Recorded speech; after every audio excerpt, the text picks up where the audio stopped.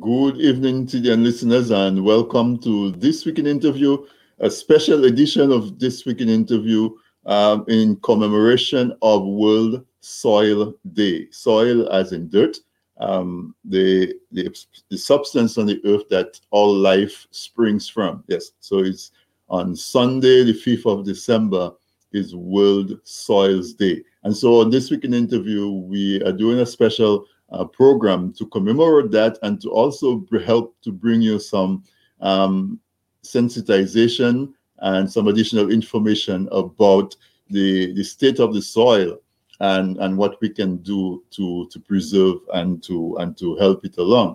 So welcome again to you, my long-term listeners, my everyday listeners. I want to say thank you. I appreciate you making This Week in Interview a part of your weekly schedule. And I always like to, every week, let you know that I appreciate that. If tonight is the first time that you're listening to This Week in Interview, I want to make you a long-time listener of This Week in Interview, because my objective is to create a movement by providing you with information that can provoke you to think, and not just to think, but to take action. But we don't want to just take haphazard action. We want to make sure that our action is based on sound information and sound thought. And so it is said, a man is as he thinketh. So the information I try to bring to you is to first of all, stimulate your thoughts. And once you get your thoughts going, hopefully you get spurred into motion. And the idea is that if enough of us are taking action on the correct information, we can convert this into a movement. So tonight, I'm not going to spend a lot of time because I have three guests with me, Mr. Atherton Martin. He's here tonight as the president of the Geotourism Stewardship Council, but I know him as a very passionate lover of the earth, a very passionate environmentalist. And those of you who are in Dominica know that about him. Whether you love it or you hate it about him, there's one thing that you cannot deny, that he's a passionate environmentalist. And also, I have two great guests as well. Mr. Erwin Larrock and Miss Jessica Langford. These folks are farmers, very close to the soil and producing food for our people. So I'm not even going to do the CARICOM anthem like I normally do. I'm going to go straight to my panel, and because I know they have so much information to give to us. And because it is three of us gentlemen and one lady, I'm going to ask the lady to go first. It's the ladies first. And Miss Jessica Langford, I want to wish you a very warm and special welcome to This Week in Interview. It's really good to have you. Thank you very much. Yes. Well, go ahead. I want you to Langford. introduce yourself. Yes. Yeah, I'm Jessica Langford. I've been farming for the past 40 plus years. That's what I did to raise my family, and very successful at it. Awesome. And So from go ahead. farming, I went to poultry to do poultry and farming together so I could be more successful. So certainly, and tonight we're talking about the soil, and of course we know that without soil, I know we have aquaponics, but that pales in contrast to the amount of food that is produced using the soil. And so it is so appropriate that we have a producer of food as guests. So I'm really happy to have you. I really look forward to our conversation. Also on the panel tonight, the discussion tonight, I have Mr. Erwin Larocque. I'm not seeing him, but I hope he didn't drop off. But Mr. Larocque, are you there? Welcome to This Week in Interview. Oh, he's there. Okay. Yes, Mr. Larocque, welcome. Yeah, okay. I lost my signal for a moment there. But we have you back. Yeah, okay. So welcome. It's good to have you. I want you to say a few words of introduction to the audience. Well, you want me to introduce myself? My name is Erwin Larocque, a farmer for the last 40-odd years. I used to farm bananas, grapefruits, oranges, ground provisions, and I was also a poultry farmer. Okay. I think the largest in the country. I used to farm about 5,000 layers, producing eggs for the local market. That's it. Okay, so thank you for that. And of course, also on the panel tonight is Mr. Atherton Martin. And as I told you in my introductory speech, I grew up in Castle. I didn't say that in the introductory speech, but I know Athi as a very passionate lover of the earth, of the environment. And he's one of the persons that I know who is continually putting himself at risk. Sometimes physically, but also in terms of his whole business and enterprise and his livelihood at risk, to take a principled stand on things that are going on with the environment. I remember the stance that he took when the United Workers' Party was trying to bring PHP to explore copper mining in Dominica, and he knew what that was. And so he stood up very strongly against that. I also know of a lot of other issues, and maybe we'll get a chance to talk about it, because tonight is not really talking about his environmental work, although you cannot really divorce that from the discussion of soil. But Afi is here in his capacity as the president of the Geotourism Stewardship Council. So Afi, I want to give you a very warm welcome to This Week in Interview. Well, thank you so much, Anthony. It's a pleasure, and for me, it's really an honor. Anytime I'm in the company of real farmers, I feel happy, because I know that there's somebody out there producing the food that all of us need to eat in order to survive. I was born in the heart of Roseau, so I really didn't have the joy or the pleasure of being raised on a farm, but I did have a father who was a frustrated farmer. He was a civil servant, but he wanted to be a farmer. And so he always grew things in pots all around the house, on the veranda, in the backyard. So he actually introduced all of us in the family to some kind of farming. Later on, I discovered it was called containerized farming. And so from a very, very early age, I mean, I hadn't made my first communion yet when I was actually watching my father, sow seeds, transplant them, and cultivate them, and talk about his plans to us, and so on. So I feel that without a doubt that, notwithstanding my urban origins, I was introduced to the soil in the pot by my father. And later on, he actually ensured that myself and my other brothers actually, three of us actually took up careers in the agricultural sector, one in forestry, one in plant pathology, and myself in soil science. So thanks to my father, really, we became connected to the stuff that Mr. Larocque and Miss Lanford, grew up working with and learning how to manage it well so that they could make a living for themselves while contributing to the rest of Dominica. So I'm honored to be here, and I look forward to our conversation. Mount Prosper is one of my favorite places. My first time in Mount Prosper, I was 9 years old, and I was an acolyte with Father Francis, etc. So I know Mount Prosper very, very, very well, and I know Mr. Larocque very, very well. I've been to his farm many times, and so I feel that I'm in a family situation here. Thank you so much for inviting me.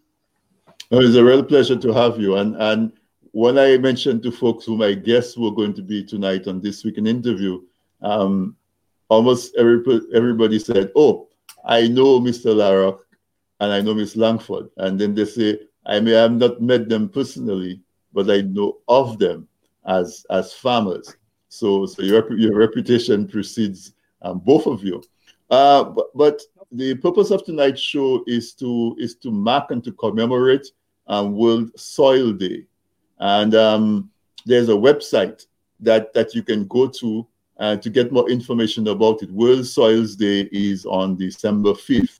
And so what I want to do is to go to a quick video from that website to set the stage for our discussion. So let's watch a quick video from the World Soils Day website. And when we come back, we're going to have a conversation with the farmers who are on the panel tonight.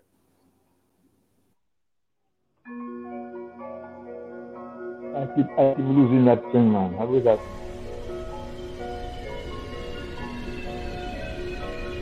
That distant and small spot in the cosmos is the habitat of approximately more than 2 million species and the product of billions of years of evolution. Most of this biodiversity is in the soil beneath our feet, but only 1% of soil species have been identified so far. The soil biota constitutes the greatest concentration of biomass of any part of the planet and is composed of an immeasurable amount of mega, macro, meso, and microorganisms. Each of these wonderful creatures plays a key role in the food chain that maintains the fragile balance of life in natural and agroecosystems. If these complex interactions become interrupted, it can cause irreversible impacts for life on Earth, including humans. So, why do we need soil biodiversity? Soils hold many unexpected secrets and perform unseen functions. The discovery of antibiotics has had a major impact on increasing human life expectancy. Soils hold many other potential medicinal functions and possible cures. The natural association between plant roots and microscopic fungi promotes better plant nutrition and growth, tolerance to soil pathogens, and adverse climatic conditions. Through their natural function and metabolism, soil microorganisms are capable of breaking down and denaturing certain toxic compounds and contaminants resulting from many human activities. Part of CO2 emissions into the atmosphere, derived from industry and agriculture, can be absorbed by plants and stored in soils thanks to microbial decomposition that may allow soil carbon retention for long periods of time. This invaluable service provided by soil organisms is key in climate change mitigation. On the other hand, deforestation, monocultures, and the overuse and misuse of agrochemical inputs degrade and reduce soil's health, diminish resistance to pests and pathogens, and cause biodiversity loss that jeopardize the delicate balance that took billions of years to evolve and specialize. We could not only lose a long natural history of speciation, specialization, evolution, and adaptation, but also soil's capacity to perform essential ecosystem functions. How can we restore, manage, and conserve something that we do not see directly, and of which we do not have full knowledge? It is our collective responsibility to raise awareness on the importance of soil biodiversity, promote technological innovation to preserve and enhance soil biodiversity, including ecosystem restoration, recognize soil biodiversity as a key provider of ecosystem services, and as one of the main nature-based solutions to face all the current global challenges. Invest in gathering better knowledge about the status of soil biodiversity and functions, including by region and land cover type. And develop policies based on scientific evidence to mainstream sustainable soil management and conservation of rich biodiversity soils across landscapes. Everything that we eat and drink passes through the soil biota over and over again. Therefore, we need healthy soils for healthy food, healthy environments, healthy people, and a healthy life. It starts with you. Give a voice to the sound of a living soil. Keep soil alive. Protect soil biodiversity.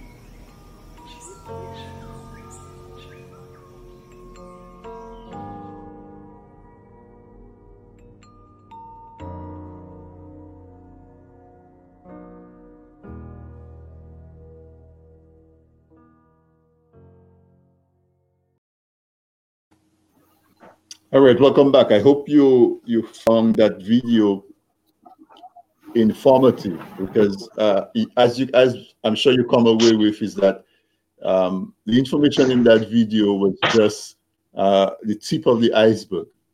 I get the impression that there is so much to soils that it would take each one of those topics that was mentioned in that video would take hours to discuss. In case you joined us late or you joined us early, because normally This Week in Interview is at 8.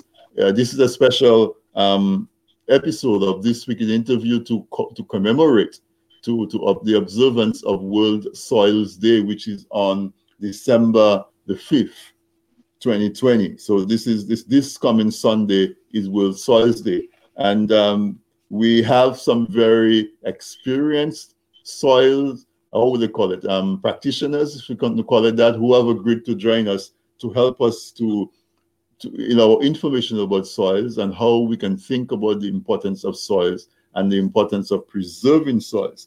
From that video, it says we need healthy soils for healthy foods and for healthy environment. I think that in the crux summarizes what we saw. I want to jump to Afi because he has his qualifications, he said, was in soils. I don't remember the word that he used, but some kind of soil studies. So Afi, I want you to start up the discussion to sort of set the stage for why it is important to learn about the soils and to really be deliberate about how we manage our soils. Well, Anthony, I like very much the focus of the video, because it's actually, as I thought about joining you tonight, the thing that kept coming to mind was, how can we help people understand that soil is a living organism, that a soil is not dead. No soil is dead, that there are living organisms. Some you can see, like earthworms and ariri and beetles and lizards that actually work on top of the soil. But there are many, many other insects and animals, microbes. Erskine was a banana farmer, so he would know about banana nematodes, banana borers. These things spend a part of their life cycle in the soil. There are viruses and other things that impact and affect all plants. Some are beneficial, some are not. If you grow a legume plant like pigeon peas or lentils, these are legumes that have little, if you will, nodules on their roots. And these nodules are able to take up, nutrients from the soil and convert it into nitrates, so that you can later on benefit from if you eat the plant, which is why people tell you, eat your beans, eat peas. You didn't get it from the soil. The one message I think I would like to leave with people on the World Soils Day, commemoration of that day, is that we have to start treating soil like it's a living organism, because it is a living organism. The same way you can drown in water. If you are a farmer, and both Erskine and Ms. Langford would know, you cannot allow your soil to be, water to be just sitting on your soil.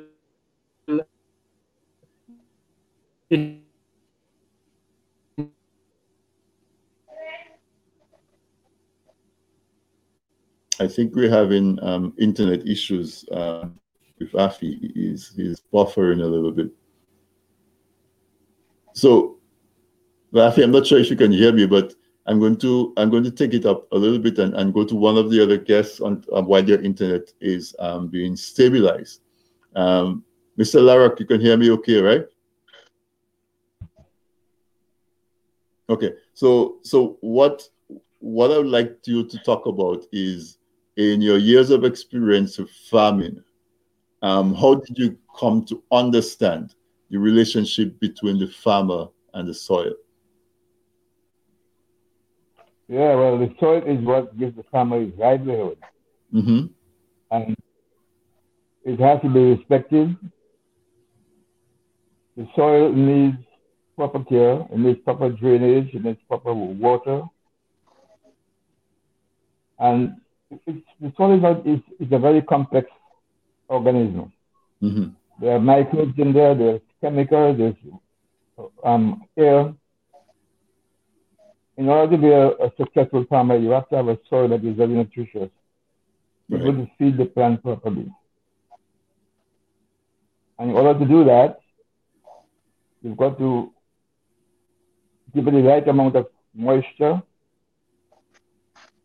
You've got to give it enough time to build up after you have used it on one crop too often. Mm-hmm. Yeah, the soil is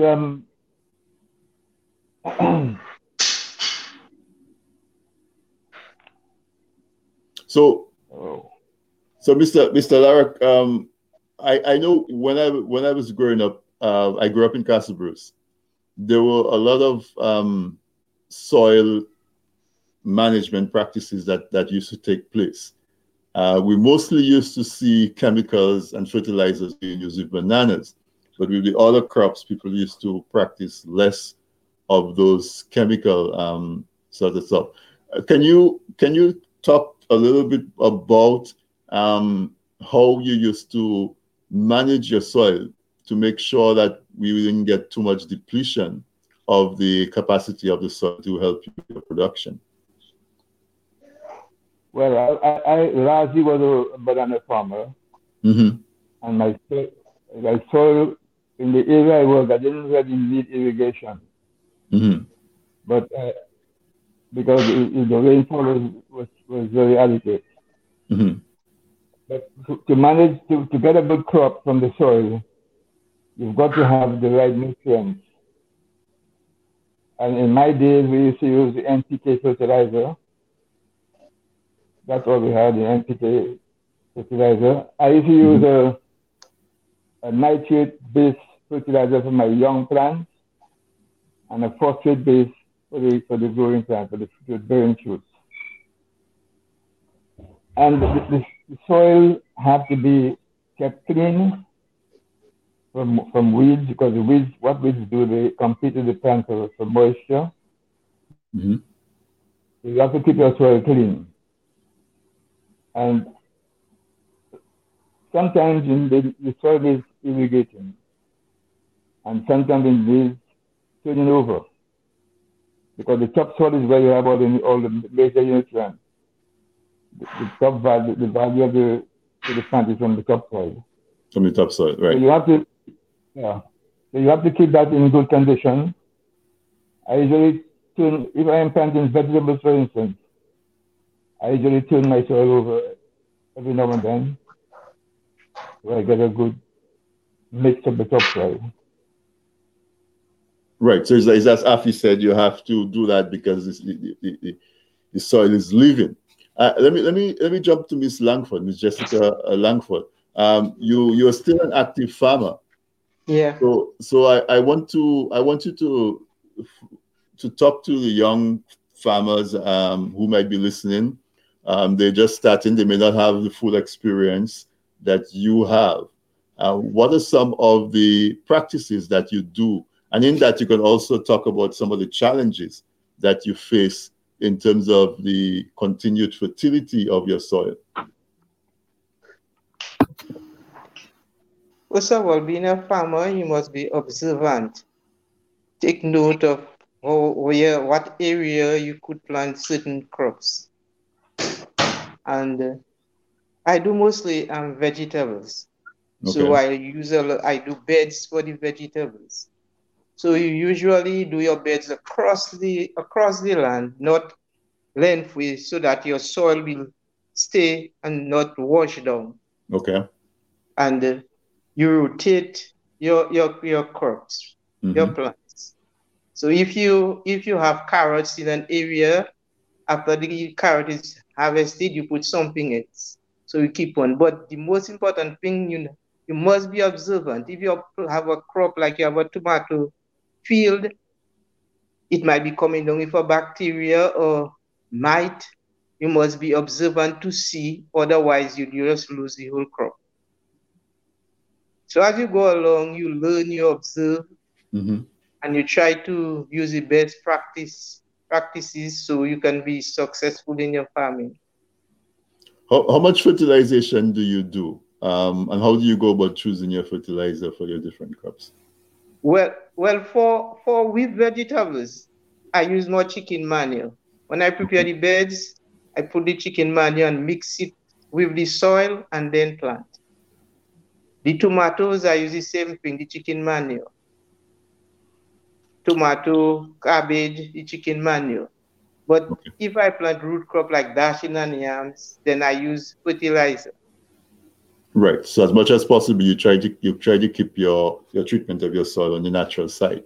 Afi, how important is that, Afi, for a farmer to understand? Because you said that you want the audience to come away from this conversation understanding that the soil is a living organism. And so it's easy if you have weeds to just spread some weedicide. It's less labor intensive. Spread some weedicide and get rid of the weeds. So how much consideration does a farmer have to give to, let's say, if you think of weedicide as a poison, depending on the type of weedicide that you use, that impact is going to have on your soil, which is now you understand to be a living organism, versus trying to get rid of the weeds or to get a better yield on your crop. Let's talk about that kind of dynamic, someone. It's interesting because weedicides only get rid of weeds temporarily for a while. And you have to come back and spray again, maybe a few months later or a few weeks later, depending on how much rain has fallen and how fast the grass is regrowing. But the weedicides, as a toxic chemical, kill a lot of the organisms in the soil. They will kill earthworms. The weedicides will kill beetles, will kill some of the microorganisms that actually would help continue to deteriorate the pen manure, the chicken manure that Mrs. Langford is putting into her vegetable bed, and deteriorating it into a form where it goes more into solution in the moisture that is in the soil, so that the plants can get access to it. Because plants can only use nutrients if there's moisture in the soil. What the herbicides often do is yes, they will kill the weeds, and the weeds are in competition, if you will, with the crop. If the crop is requiring nutrients or requiring moisture, the weeds are also requiring nutrients and moisture. But it's interesting. It's about observing the balance that you can strike. What level of weed growth can your tomato crop endure at a certain stage? At the early seedling stage, crops tend to be very weak, very vulnerable. They can be overcome quickly by weeds. But how about after the crop grows up and gets beyond the height of the weeds? Do you still need to spray? Do you still need to weed? And if you're weeding, are you actually reducing the fertility, the natural fertility of your soil, which is its ability to take nutrients, put it into a solution so that the plants, your crop can get it? And that is part of the element of using chemicals that is not spoken about a lot to farmers, because the soil, over constant use of chemicals on the soil, could actually kill the soil, kill the topsoil. Right. And after a while, when you know your soil is dead, when you have a few days of sun and the soil begins to get very hard, it means that there's no moisture, there's no organic matter, and there's obviously no insects in the soil that will break down the organic matter and keep your soil structure, the way the plants like it. So there's a downside to the chemicals, and if we're serious about it, we'll also realize that a downside to the farmer, him or herself. The runoff of chemicals from one part of your farm in the water to another part of your farm, it could be to an area where you're planting something that's much more sensitive to herbicides, and frankly can compete much better with the weeds. So you don't need to kill the weeds over there. So it's about knowing your farm, paying a lot of attention to how plants are doing in one part as opposed to another part, how plants are responding to your management system.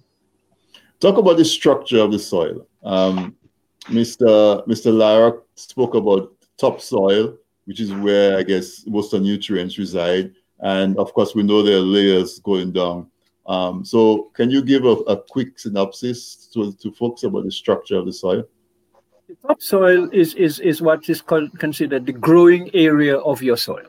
It can be a few inches, it can be a few feet. Where I am now, I have topsoil that goes down to 25 feet before you get to subsoil. It's a result of the way in which the soils in the area were formed. If it's a volcanic eruption, which is, as happened many, many years ago, you'll have deeper and deeper soils in the older part of the island. If the soil structure is what you call friable, means you can put your hand in the soil. If you can stick your hand in a soil down to about 4 or 5 inches, you have a really well-drained soil. That means the moisture level is fine, the insect and microbe level is fine, and probably the nutrient level is fine. But there's another aspect to soil and soil structure and soil suitability that is not, that we need to make a note of, which is the soil can be acid and the soil can be alkaline. Just like you as a human person, as a human being, sometimes you hear people talking about your acid level is high or your alkaline level is high. Acid level means that when a soil is very acid, and the term that the scientists use to refer to it is the pH of the soil, meaning if it's 5 or below. If that soil is very acid, what it means is that even if you have a good structure to the soil, it means that there's certain nutrients. You heard Mr. Larrock spoke about nitrates and phosphates and so forth. You'd have a situation where at a high acid level, at a very acid soil, these nutrients, even if they are in the soil physically, will not go into solution. You understand? So a acid soil, which is what most of Dominica's soils are highly acidic.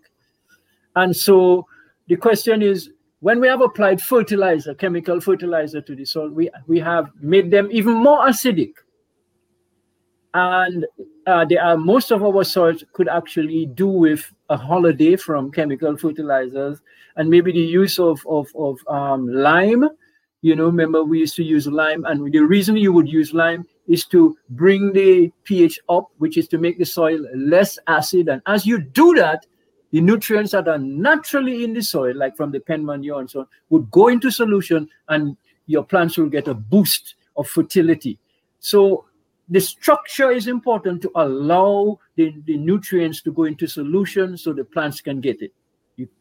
If the structure is bad, if the structure is a heavy clay soil, like in the north of the island, for example, heavy clays, you will not, that means you have a poor structure. If your organic matter is low, if you don't have leaves, you heard Mr. Larrock again talking about keeping the place clean. You have to keep it clean, but you must also ensure that there's some vegetation that can be broken down by the animals and insects in the soil, so that the structure of the soil can be maintained for drainage and for nutrient availability. So that's That's a very important question you ask about soil structure.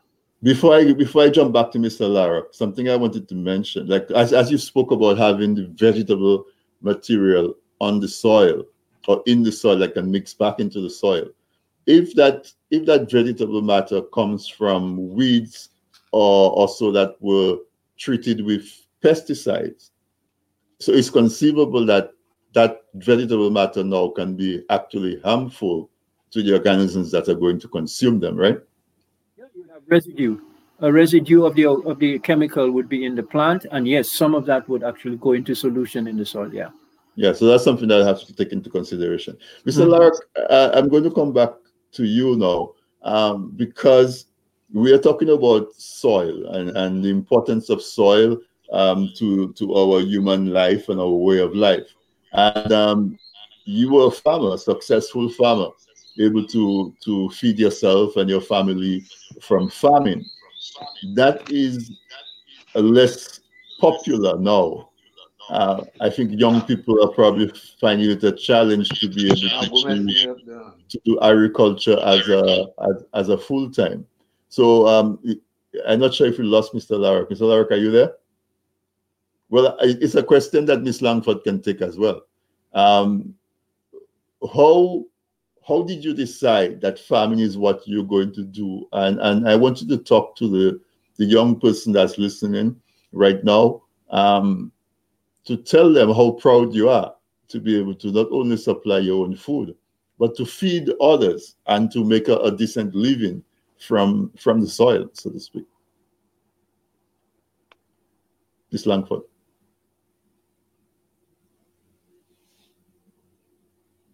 Ms. Langford, can you hear me?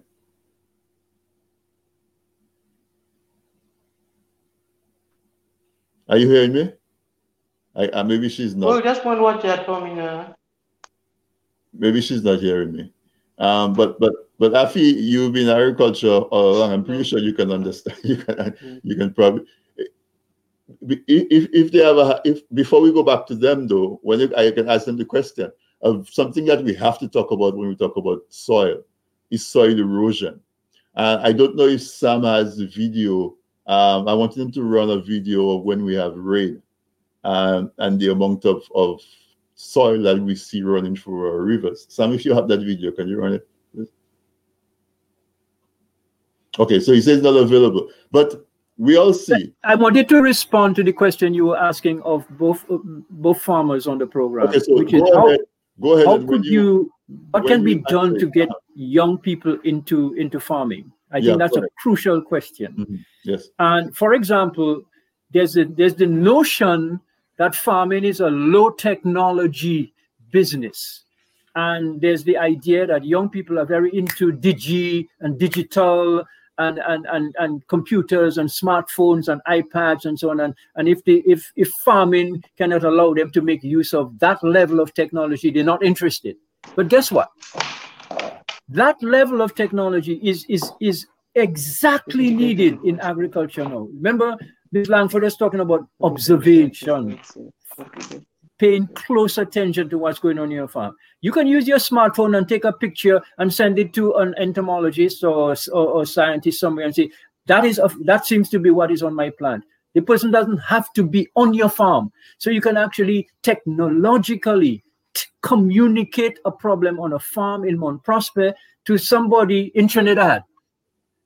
And they can diagnose it. It's like telemedicine, using high technology to actually bring the expertise that is needed right to the farm. So she, with her smartphone, can actually walk around her farm and say, look at the insect I'm talking about. Look at the deterioration of my leaves. Look at the condition of my soil, etc.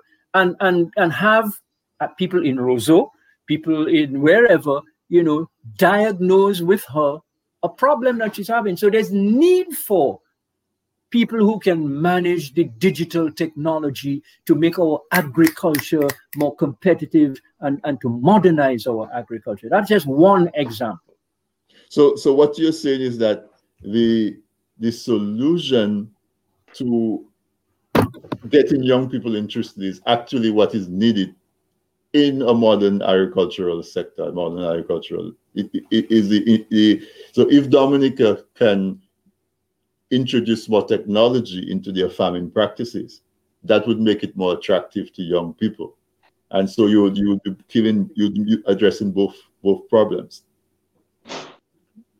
Mr. Larrock, welcome back.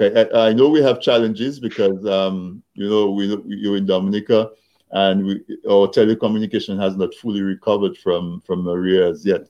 So our audience understand that. But I wanted you to talk about your life as a farmer and how you identify yourself as a farmer, and proudly so, because you've been able to have a pretty decent livelihood from your relationship with the soil. And so I wanted to talk about that part of your identity as a farmer, and talk directly to a young person trying, let's say, to encourage them to follow in your footsteps and become a producer of food. Yeah. Well, for the last 30 or so years, I've been a poultry farmer. Mm-hmm. And I majored in poultry. I used to have about 5,000 birds. Right. But I still did a bit of farming. Bananas when it was not much bananas anymore, but I had long provisions, things like tannier, yams, that sort of thing. Right. But I really was a poultry farmer for the last 30, 40 years. And you were able to get a decent living from your agricultural activities. Oh well, I think I did very well in poultry. I used to have about 5,000 laying hens, and there was a local market for it. So right. And also that gave you some independence as well, being able to farm your land and grow your birds yourself. Yeah, certainly. But at the farm, I used to employ people to do most of the farm labor. Mm-hmm. But I did my poultry farming myself. When bananas at one time was not very viable, so we had to diversify. So I went into poultry. Right. Miss Langford, can you hear me now? I don't hear you. Afi, can you hear her? I'm not hearing you. I don't. I think her microphone or something. She's talking, but we're not hearing her. If you're hearing me, I'm not hearing you. I don't know if you have somebody who could adjust. If you could adjust your mic. Okay. So after, can you hear? Are you there, Miss Langford? Say something. I think I'm hearing somebody in your background. So say something. Yeah. She can't hear. Okay, so she's not hearing us. So Afi, you had raised another point about soil erosion. I really want to talk about that. And I really want to talk about that too, because that is a matter of grave concern to me. Dominica, way back in the 60s, we used to monitor soil erosion loss, soil loss. When I worked with the Windward Islands Banana research program, we had experiments all over the island monitoring soil loss and recording it and documenting it and calculating what the overall loss was. When people see our rivers brown, that is soil. That is soil that is leaving the land and going into the rivers and then into the oceans. And without that soil, you'll get to the point where you will not be able to farm. Go to certain parts of Haiti.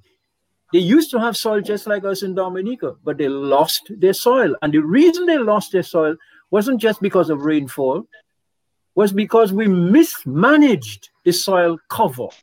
In other words, we mismanaged the vegetation on the soil that protected the soil from the impact of rainfall, but also the roots of plants protect the soil by holding the soil in place. That's why people used to plant, the older farmers used to plant windbreaks or barriers of trees in order to hold their soil.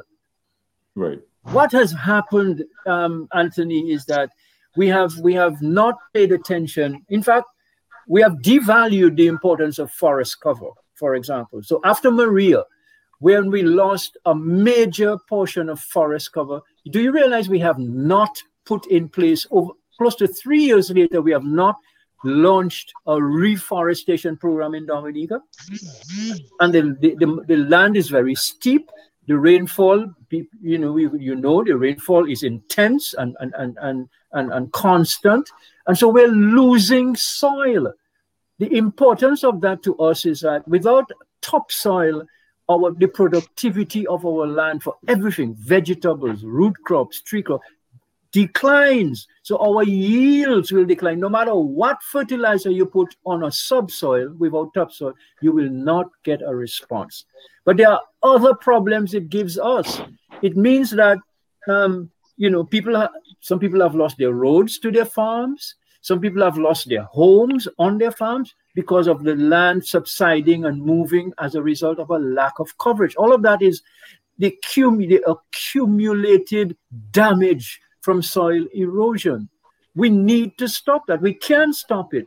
The use of tree crops, the use of fast-growing low-lying crops like vetiver and so forth, the use of barriers on our lands. On a small farm, you can get some old used tires and use them as a physical barrier to your soil moving away from your farm. So I am concerned about it because it takes nature 100 years of weathering to create 1 inch of topsoil. So when you lose 2 inches of topsoil from your farm, you've lost 200 years of the natural process of nature of giving you a soil. You'll never get it back in your lifetime or your children's lifetime. So we've got to be more observant, going back to Ms. Langford's point, but more proactive. We need plants. We need to plant cover on our land. We need to do contour drains, etc., etc. The things that we know what to do, but we're not doing them anymore. So, Mr. Larrock, you farm in the Syndicate area, and the Syndicate area is a very high rainfall area. Talk about some of the practices that you used to do as a farmer to help to address some of the concerns that Afi just raised. Yeah, well, Dominica is very hilly, and most of us we have to plant on slopes sometimes, and that is where you lose your soil. So it is good to have some trees planted at distances on your slopy land, so you can retain your soil. Because as I am in a high rainfall area, it is very easy to get soil being washed away. But where I farm is not all that hilly. You have slopes, you have little hills. But when you do use the hilly areas, which my workers like to use the hilly areas because they're easier to work, easier to keep it clean. When you use that slopy area, you're going to be in trouble with losing soil when the heavy rains come. So you have to keep 1 or 2 trees in the area. That's what I used to do. If I am planting, for instance, 10 years on a slope, where I dig the soil to make mounds, that can be easily washed away. Right. So I leave a few trees at distances to keep the soil. And this will slow the flow of water. Yeah, I think it's quite right. We lose a lot of soil through runaway water in the wet areas. Right. Yeah. Okay, I want to try to see if I get Miss Langford again. Miss Langford, say something. Let me hear if we can hear you. I am here. Okay, you're here. Awesome. Good. We were not hearing you before. I am really happy to have you back for sure. So, just talk to us about what it means to you to be a farmer. Somebody who can produce your own food, somebody who can produce food to feed other people, someone who can make a living using your land and your brain, because farmers have to be thinking all the time. So I want you to just talk about what it means to be a farmer. Yeah. Most important thing, what it means to be a farmer is your independence. You work with a plan and you are always independent. You have food and you grow. When you plant, you really eat what you grow. You can eat a variety of vegetables, food, whatever.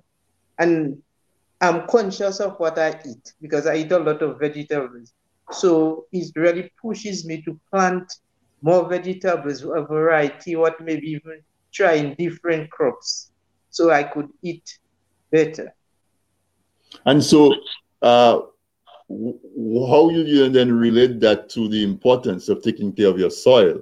Because the soil, you're so close to understanding that the soil is the direct source of your livelihood and your food for your family. So what is your relationship to your soil then? Yeah, well, with vegetables, all you do is hand weeding. Everything you plant is hand weeding. You have your tomatoes, you hand weed when it's small, and then when it buds start budding and there's grass, we brush cut. So this grass will stay between the furrows and it will keep, even though you have heavy rainfalls, the soil will not wash away. Right. So you're saying that it's very important, especially in Dominica, where it's almost impossible to avoid hills and slopes. It's very important to pay attention to saving your topsoil. Yes. But where I farm is a very flat area. I have no slopes around. You're lucky enough to farm in a flat area. All I do, I plant wind bricks right across. So when we have heavy wind and rain, I don't get too much soil to wash away. All right. Do you do any composting? Not really. Okay. If I have to rotate my plants, when I weed one area, I would just spread the grass on the other side for the time. So when I reorganize the place, I have another topsoil on that area. Right. So you put the vegetation while you have that. So that's an important practice. Afi, I want to come back to you. Because we want to talk about farming practices. You alluded to some of them. In Dominica, we sort of have a farming practice where we like to see our farm clean, very little weeds, and just looking really nice and well organized. Is that something that we have to change if we have to understand the relationship that we have to have with the preservation of our soils? Yeah, I think so. And I think the knowledge for managing a farm with low inputs or low technical chemical inputs, that knowledge already exists in Dominica. I know many farmers who, like Ms. Langford, don't really use chemicals on their farm. They recycle. They do some on-site composting. They don't reuse compost heaps. All the vegetation they pull up as weeds, they actually recycle that as organic matter into the soil, which actually, because it is free from toxic chemicals, actually is a positive because it helps keep the soil structure friable and it drains pretty well, so that her beds won't get waterlogged and so her vegetables won't rot, that kind of stuff. Mildew and bacteria and fungi that need moist conditions for them to thrive wouldn't find it because the water is moving quickly through her beds and her farm. Erskine made another point about the use of tree crops on slopes. That is how it used to be. So I know farmers who used to do that. I know a bunch of farmers in Upper Penville, for example, who were some of the most efficient producers of yams on a slopes of 45 degrees or more, but they didn't lose soil because they kept all their vegetation matter as soil cover. It's like, see how people use plastic in between their pineapples? Well, they were using the leaves, the dry leaves. They would bring leaves and put on the soil, and they had tree crops planted in rows at distances of maybe 25 or 30 feet apart. So they had the area in between the rows that they were farming, but anything that left the amounts and was going down, they had 3 crops. And it wasn't avocados and mangoes all the time or big trees, you know. Things like pigeon peas, for example. They would plant a row of pigeon peas. So understand that there is local technology, local knowledge. Farmers like Erskine, farmers like Miss Langford, farmers like, you know, who have long gone, some of them, Alvin Hammond Trading, Clem Ferrara, you know, Deleuze Warrington, Odile Valmo. There are farmers all over Dominica who have knowledge about how to farm well, how to farm clean, and how to farm successfully. But there is an issue here.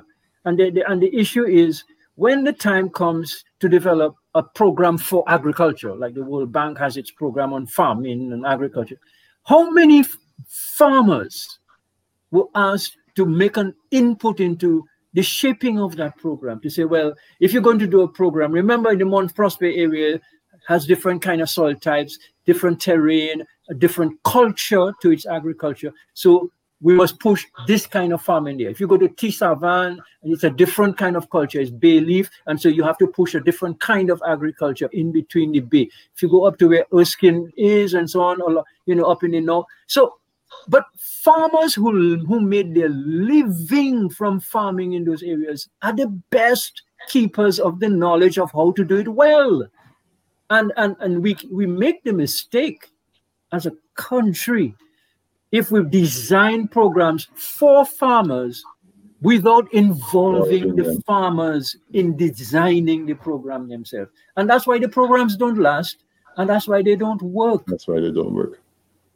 Right. So there's that problem as well. There's that disconnect. So we're approaching the end of our time together, unfortunately. Time flew by. So what I'm going to do is I'm going to go to Miss Langford so she can give us some closing remarks and talk about the importance of the soil to us, and then I'll go to Mr. Larrock. So Ms. Langford, your closing remarks. Yes. Agriculture is a serious business. If you want to be successful, you have to be serious in agriculture. You have to be observant and take care of your soil. You try your best to use less chemicals and less fertilizers, so you can eat healthy and feed the nation healthy. Certainly. Are any of your children following your footsteps into yes, farming? very much so. That's awesome. Yeah. So they're learning from you. So at least we have some upcoming farmers or existing farmers who would know how to do it right.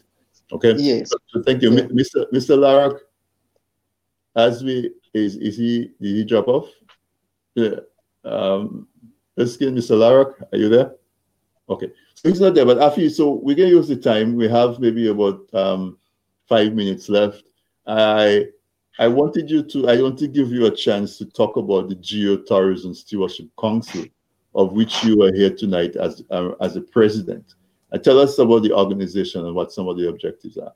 Well, this was an organization formed about 10 years ago.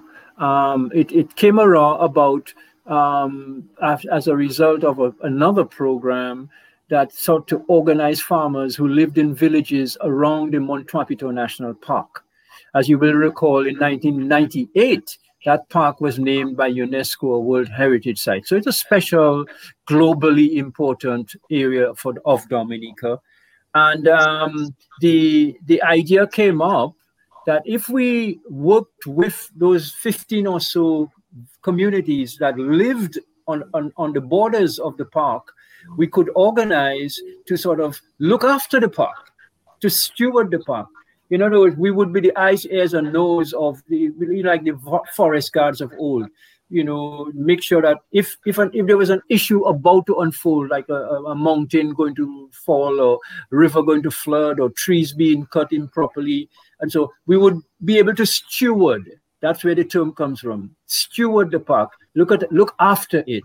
Bring it to the attention of authorities. Bring it to the attention of the communities around the park, and also encourage the youth and the women in the areas to sort of see the park as being the source of your livelihood. So we did education programs. We worked with initially 3 major communities: Girardel, Egliston, Bagatelle, and Grand Bay, and helped people there in a small way to understand that the water you take for granted comes from that park. The trees that you use and that you harvest from time to time, either as bay or as mangoes or for timber, comes from a park. So the soil that clogs up your rivers and drives away the fish in your coastal areas when it floods comes from the park.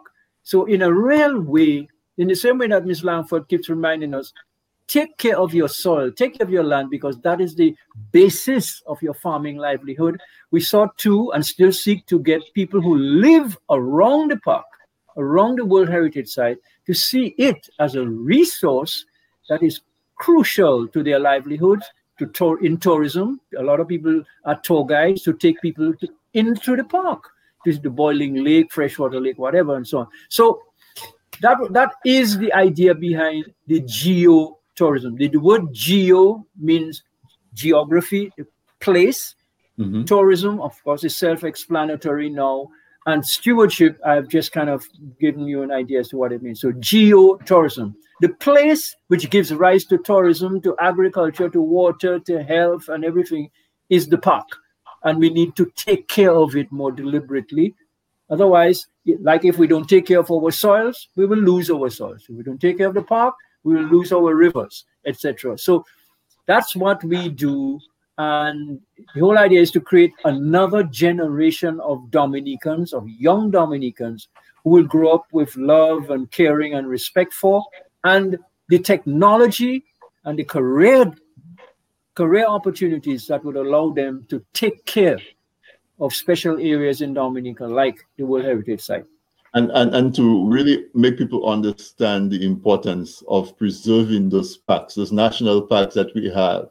They're not just for boasting rights. They actually serve a purpose in Dominica, and we have to have stewards who can push back when we start going down that slippery slope of extracting resources and cutting up some of those parks for immediate needs. I want to. We have a few more minutes, so I want you to reiterate something that you started with. In observation of World Soils Day on Sunday, to remind folks that the same way that we need oxygen to breathe, and if we continue polluting the air, we are going to not have oxygen to breathe. We want to tell them that the soil also, all our food pretty much comes from the soil, and therefore it's just as important to be good stewards of the soil. Absolutely, and that is why, I mean, the most obvious way in which we can, care for our soil is to protect it, because there's parts of Dominica that have lost over 50% of their topsoil over the last 20, 30 years. Wow. There are other parts that have lost less, but that means we have much drier areas of Dominica now than we used to have 40 years ago when Miss Langford was a young girl starting her farming career. So we need to be very, very careful and very diligent. Remember there was a time when we were losing the parrots, and a program was organized to save the Cicero, to save the parrots and so forth. And it was official, it was done, and people were told that they couldn't hunt the parrots, they couldn't eat the parrots and so forth. It worked. There was a time when we had mosquitoes, Aedes aegypti mosquitoes, we launched a campaign to deal with that, and typhoid and all them kind of things. But my goodness, we need to sustain and expand the campaigns to protect the one thing without which we really couldn't live. I say that thing is land, because land is really the thing that filters the water that we think of the thing as necessary for life. So land, water, trees, those kinds of things, we need. The next 2 generations of Dominicans have to be focused on that. Otherwise, we could lose Dominica. Climate change and inappropriate activities. I'm watching people mining in our rivers, Anthony, building asphalt plants on the banks of rivers in Dominica. Mm-hmm. And we're boasting we are the nature island. but we are destroying the very core, the heart of Dominica's nature by not protecting and taking care of our lands, our soils, which will give us the ravines and the rivers, etc., that we can enjoy. So we need to wake up. Thank you so much for that, Afi. And Ms. Langford and Mr. LaRock, I want to extend an open invitation for you to come back, and not just an invitation, I'm actually going to invite you, for all of you, back, because this is a conversation that obviously has just started and needs to continue. So thank you for that. I will look out to see, Afi, is there any special programming on Sunday for World Soils Day? Not that I'm aware of at this moment, although I think something is being planned, and Margot and the others should have information to you shortly, I imagine. Okay. So, and also I want to tell Mr. Larrock that a few of his relatives were saying hi to him on the chat, and very happy to see him, his sister and his cousin. Two of them text me. One of them was even trying to call him, but I couldn't take calls. But so they were very happy to see him. Ms. Langford, I wish you continued success and good health, and Godspeed to your daughters as they pursue the agricultural career. So thank you so much. I really appreciate this. Thank you. All right. Okay, you need to come back. We have a lot to talk about. Yes. Yeah. All right. Thank you. So listeners, there you had it. Very special, very timely episode of This Week in Interview. Tonight we were talking about soils and the conservation of soils in observation of Sunday, December 5th as World Soil Day, the Food and Agriculture Association, United Nations, and so on, are putting together to observe that. And Dominica, it's a topic that should be very close to us, because every time it rains and we see that brown water running down on our rivers, that is our livelihood. Literally, that's our livelihood, because Dominica is so dependent on agriculture. So I want to say thank you to my special guests and my producer, Sam. Thank you for Eloise for putting this program together. Eloise from the nonprofit Echo 78. So those of you who are listening, we are going to have another episode of This Week in Interview starting in the next few minutes with my guest, Marcella. So Marcella has a nonprofit. And so we'll come right back. We take a quick break, and we're going to come right back with the second half of This Week in Interview. So Marcella Andre. You can remember, Mr. Toll, I can